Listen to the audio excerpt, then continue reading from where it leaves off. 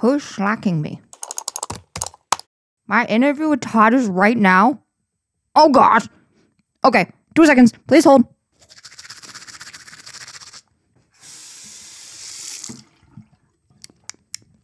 Sparkling clean.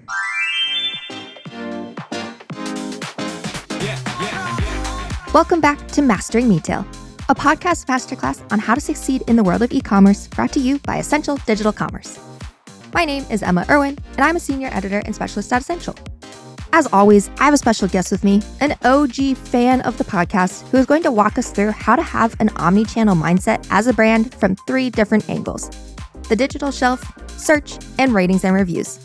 And it will make sense why I had to show up to this episode with particularly clean teeth. So let's meet our guest. My name is Todd Hassenfelt. I'm at Colgate-Palmolive on the Global Digital Organization as the eComm Director of Growth Strategy and Planning. And what does the eComm Director of Growth Strategy and Planning do? You know, overall, it's relatively an ambiguous title, but I think it's because, of my past experiences, it allows me to have no borders, and not necessarily from the obvious global geographical piece, but to really help connect the dots, right? So to go from a marketing meeting to a sales meeting, to a legal meeting, to a supply chain meeting, and how do we make sure that, one, we're being as effective and efficient as we can, and how can we really amplify the best practices of our teams across the globe so others can learn faster, but also then solicit support and be okay with that and say, hey, I need help on this. Chances are there's so many talented people at Colgate across the world that someone's going to have done that or tried the way not to do it. So work with a great team of other people on the Global Digital Organization that have more specific titles. But I think that connecting the dots is the best way to look at it. And thankfully, we have great support from our senior leadership and then with our division, local teams as well. Perfect. All right, you ready for this one? What is the last thing you purchased on Amazon? So I'm kind of a sucker for Woot, a subsidiary of Amazon. I get their daily email and then I look at it a lot. So ironically, I literally just ordered it and it'll come up today, but there is a t-shirt that says progress over perfection. I couldn't believe there was actually a shirt. I didn't have to make this. It was out there and it was on a Woot deal. So it was fantastic. So got one for myself and some members of the team. And I'm excited to share it with them when it comes in. I like that. Is that like your mantra for your team? Progress over perfection? It is. Yeah. I think we'll talk about it a little bit, but I think it's really important, right? That progress over perfection means that we're okay with everything not being perfect. And it's more about just continuously getting better because, as you know, this space doesn't stand still. And if we're constantly waiting for perfection, it's not going to happen, right? A lot of times I'll also say, let's plan for pivots, not perfection, and we'll move a lot faster. You might have to make the t-shirt plan for pivots. I don't know if that one's going to come up on a Woot deal. If it does, then we know they're listening, right? The monkey chat is listening to us and they'll put it on a t-shirt. Facts. So yes. Before we get to the next question, if you just heard monkey chat and you think you're missing something, don't worry. Monty and Mortimer are Woot.com's monkey mascots who you'll find guiding Woot's chats and forums. Okay, next one, I'm going to ask it to you now, and we'll come back to it at the end to round us out, but something that lives on your digital wish list, i.e., this question if you've listened to the podcast, sits in your cart forever, and you just don't purchase it. So we'll come back to it, and I'll dig into why at the end. Sound good? It does, and I'll do a double tease here. Oh. I think I have an answer that has not been shared in format and or product. So I'm excited. Oh, now I'm even more excited. I have to not. I'm like, well, let's speed through it, but we can't do that. Forget all of the other content. We're going straight to the end. Before we dig into our 3 key areas of focus for an omnichannel mindset within brands, it would probably be a good idea to talk about what an omnichannel mindset actually means. Yeah, the word omnichannel, I think it's loved and it's loathed, depending on who you ask, even within a company, right? And so I think it's the concept that has to come into play here. And the best way of taking it away from maybe a buzzwordy kind of word, but to explain what we're trying to do with it. And I give credit to a LinkedIn post I saw a while back from Harry Joyner, but it was SAFA, S-A-F-A. And it means the consumer starts anywhere, finishes anywhere. So that SAFA mindset, one, because it's different for the most part, But when you think about it with those 4 words, it doesn't matter what channel it is. It doesn't matter if it's sales or marketing, it's retail media or traditional media. If you're just looking at that the consumer can start anywhere and finish anywhere, and that's many iterations of that, I think you can start thinking about an omni-channel mindset in a different way versus just thinking of it as, let's say, brick and mortar or eComm, or are we talking pure play or marketplace or 1P or 3P? And you get maybe too caught up in the nuance of it. But I think that SAFA one is probably the best way that's resonated with people to, how do we act on omni-channel mindset? Do you love it or loathe it? I love whatever connects people together, right? And again, going back to my role of, is it understood by most, or at least like when you say omni-channel, are most people have an idea of what that means? Yes. And then you can expand on it. So if it's a starting point, a common ground, right? A lot of times we'll talk about how do we define and align, whether it's a topic, whether it's a channel, different things across the globe. I think omni-channel at least is one, because it's loved and loathed, is at least known.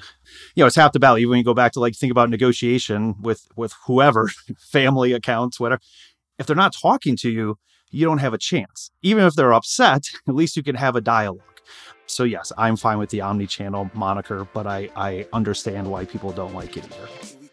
Now that we've got an expert's definition of the main concept of this episode, we can move into those 3 areas of focus, which again are digital shelf management, search, and ratings and reviews. These 3 areas are super important to break down and analyze, as they really show how all of the nuances of all the different moving parts of commerce really do connect.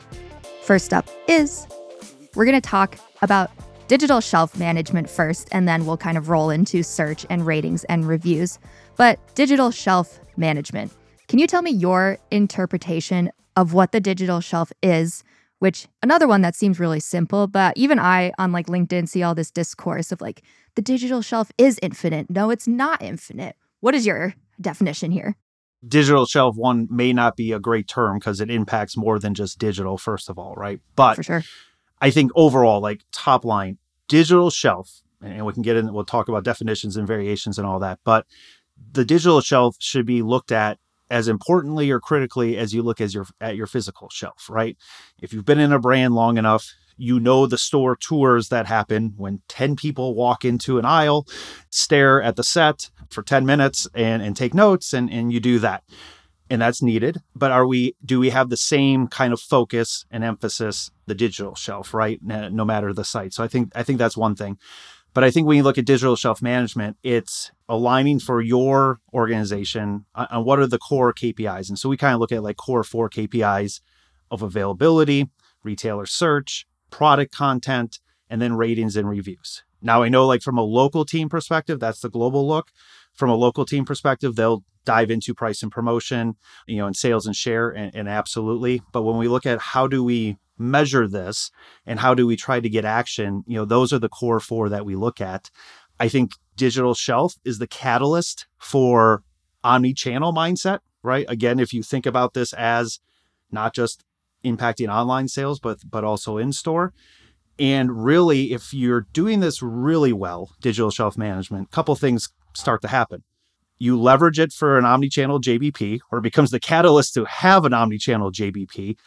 But if the retailer sees you as a brand really using the data in a helpful way for them, for the brand, for the consumer, ultimately, they're probably going to give you more information, right? They may provide you with conversion rate data or search term data that you may not get on their site typically, especially if it's not Amazon with SFR, let's say.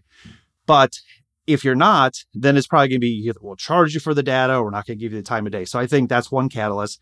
And then, are you looking at your competitor digital shelf? Just like when you go into those physical stores and you look at, okay, who's got an end cap? How am I fighting for my planogram space once or twice a year? I think the digital shelf, yes, measure yourself, but you have to look outwardly because that's what the consumer's seeing, and not even just your category. Who's really winning in your category, but then what are some tactics and tips and tricks that you can grab from other categories that maybe are more mature than yours, depending on your brand.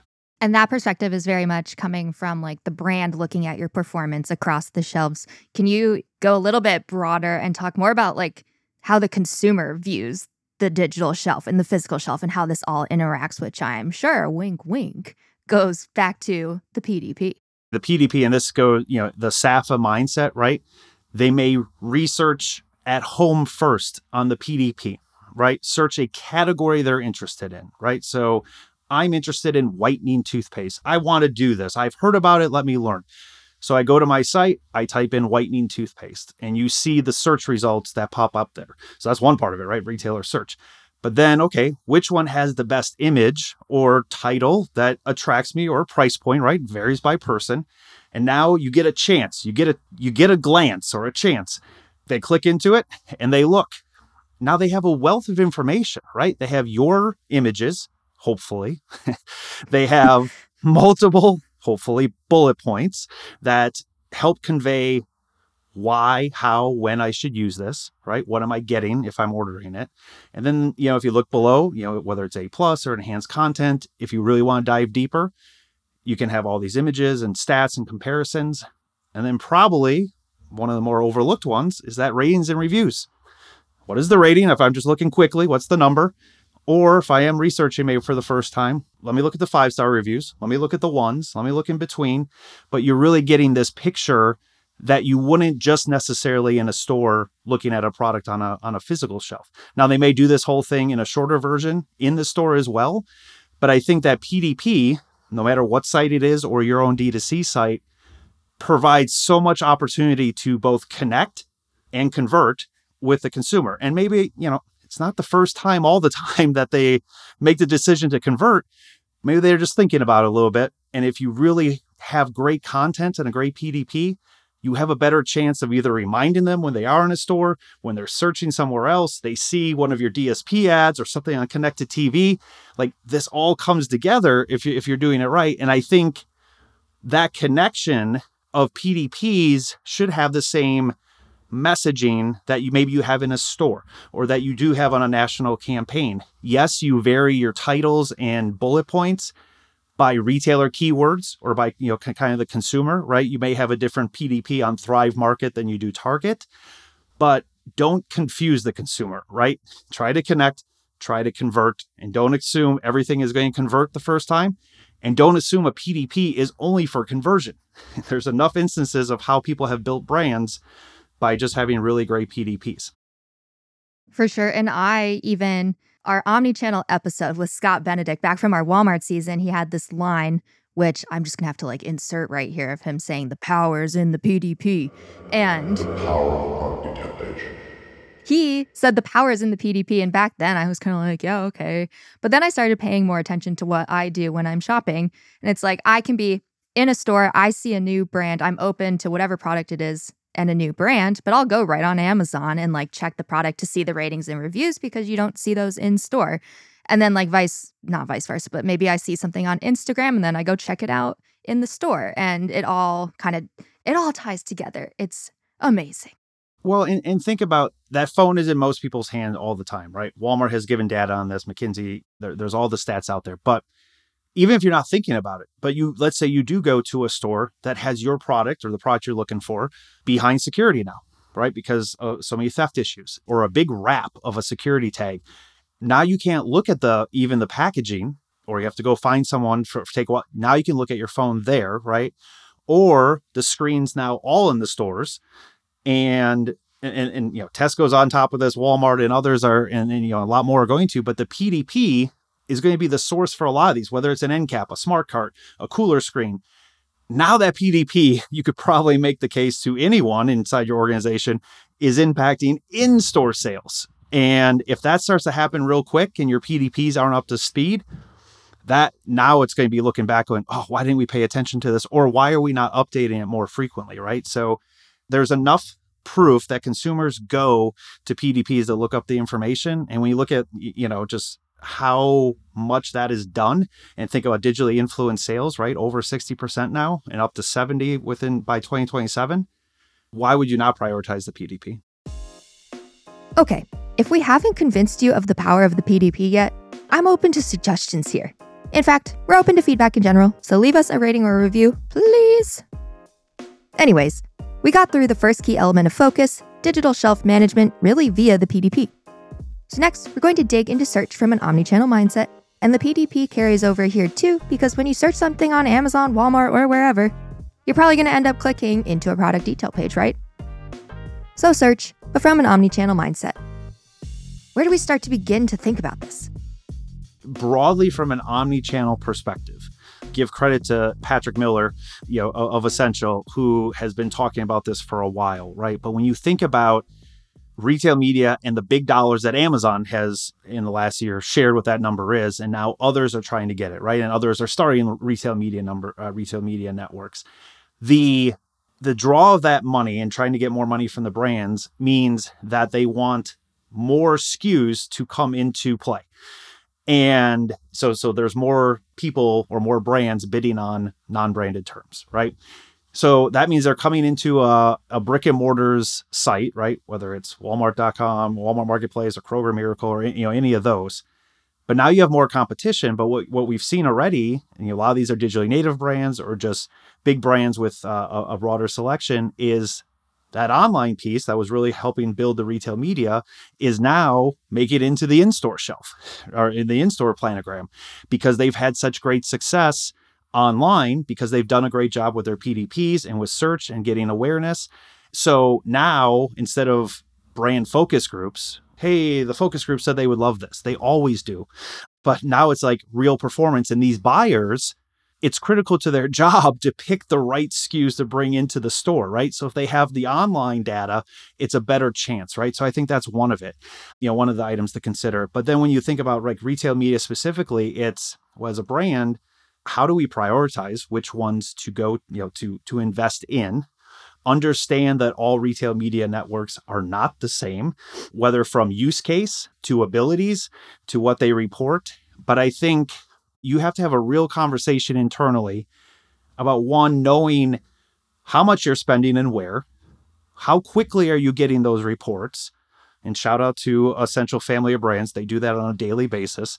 But if you don't have that kind of reporting, it can go sideways, right? You can blow through your budget, or you don't even know something until a month, a quarter, a half year later. So know how much you're spending. Then the second part is, well, how well am I spending this, right? How are we measuring effectiveness? And of course, everyone, and I know this is a word that doesn't exist from previous podcasts or episodes, but incrementality. Side note here. Todd is doing my job for me, referencing our episode history. If you're confused, head back to our Amazon Masterclass episode 2 for Danny Hoffman's speech on how incrementality is not actually a word, but is an incredibly important concept in our industry that you'll hear even more about throughout our other episodes as well as other podcasts. Gotta step up my game here. But how do you make sure that you have a smart bidding strategy, right? So let's talk about branded terms. What is the right percentage? Well, it depends on how much you're getting conquested or not. Even think about the SKUs or ASINs you put into a branded term.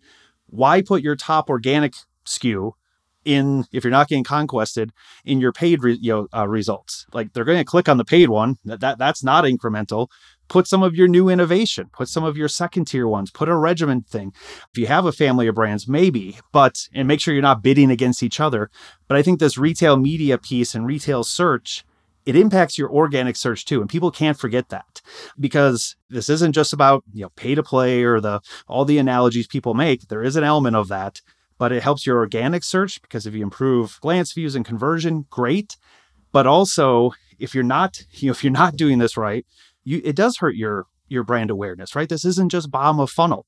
You can track this, especially like on Amazon, where are my branded search terms, or the number of times people are searching my branded search terms, improving as I've been doing paid media. And then you can kind of adjust and kind of shift either to different tactics or whatever. But also remember, the retail media, there's different elements. This isn't just search. It's display, CTV. I mean, again, this all goes depending on the capabilities, but this all gets connected. And I think that's where things like Amazon Marketing Cloud can help validate or invalidate theories that you've had, either with your agency or yourself internally as a brand.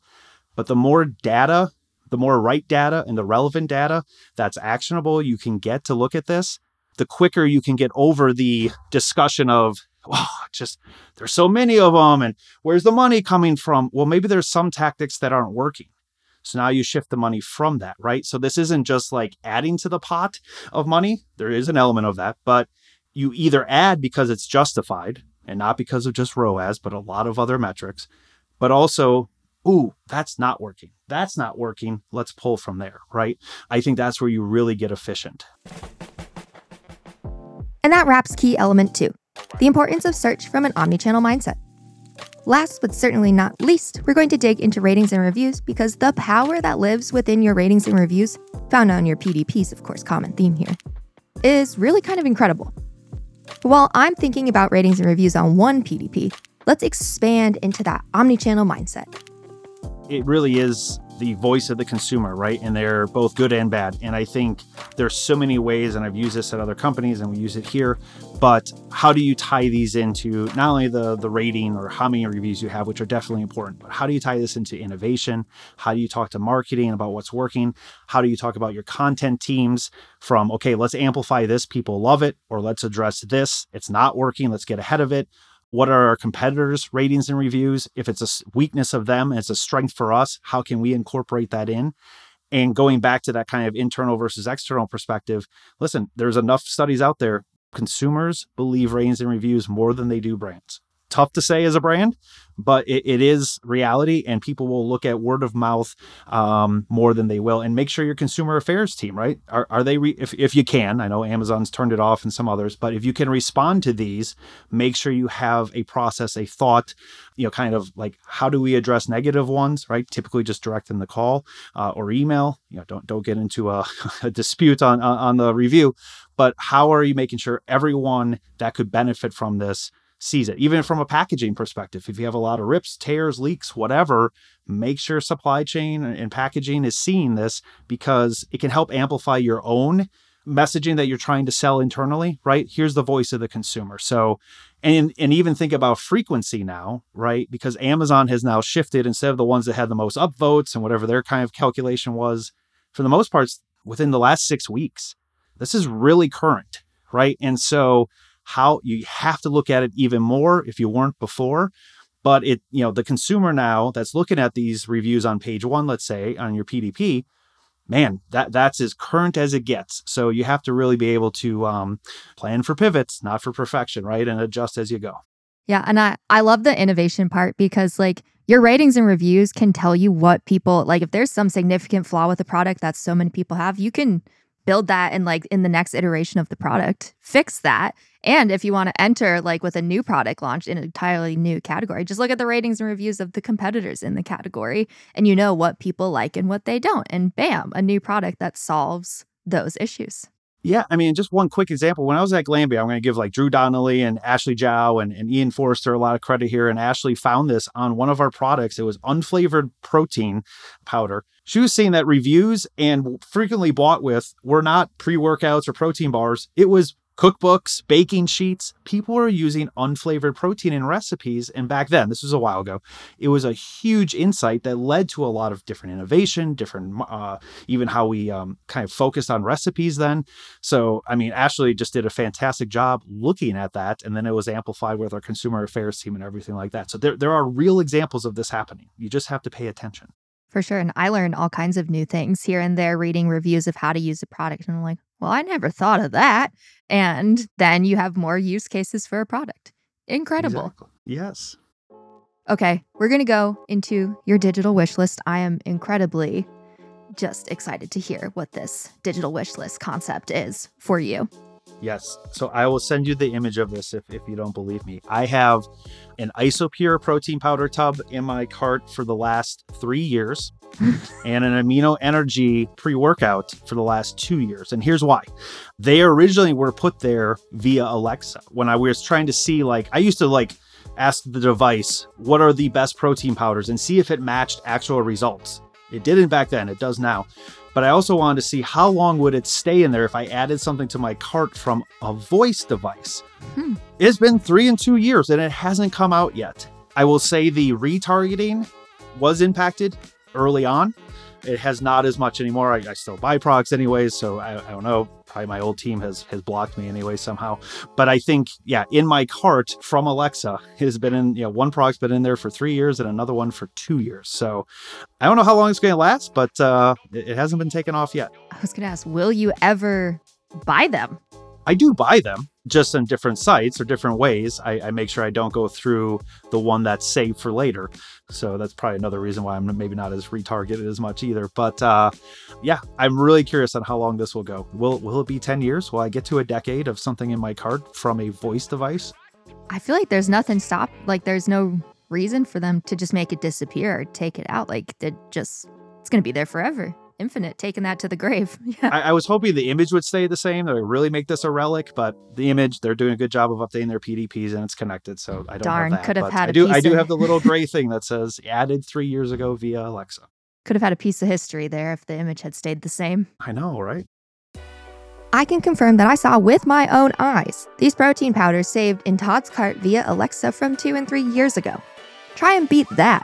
Actual physical proof, or digital, of a digital wish list item. With that, we are at the end of another episode of Mastering Metail. Thank you to Todd of Colgate-Palmolive for joining us. If you enjoyed this episode, please share it, leave a rating and/or review, send us feedback, the usual, but we really do appreciate it.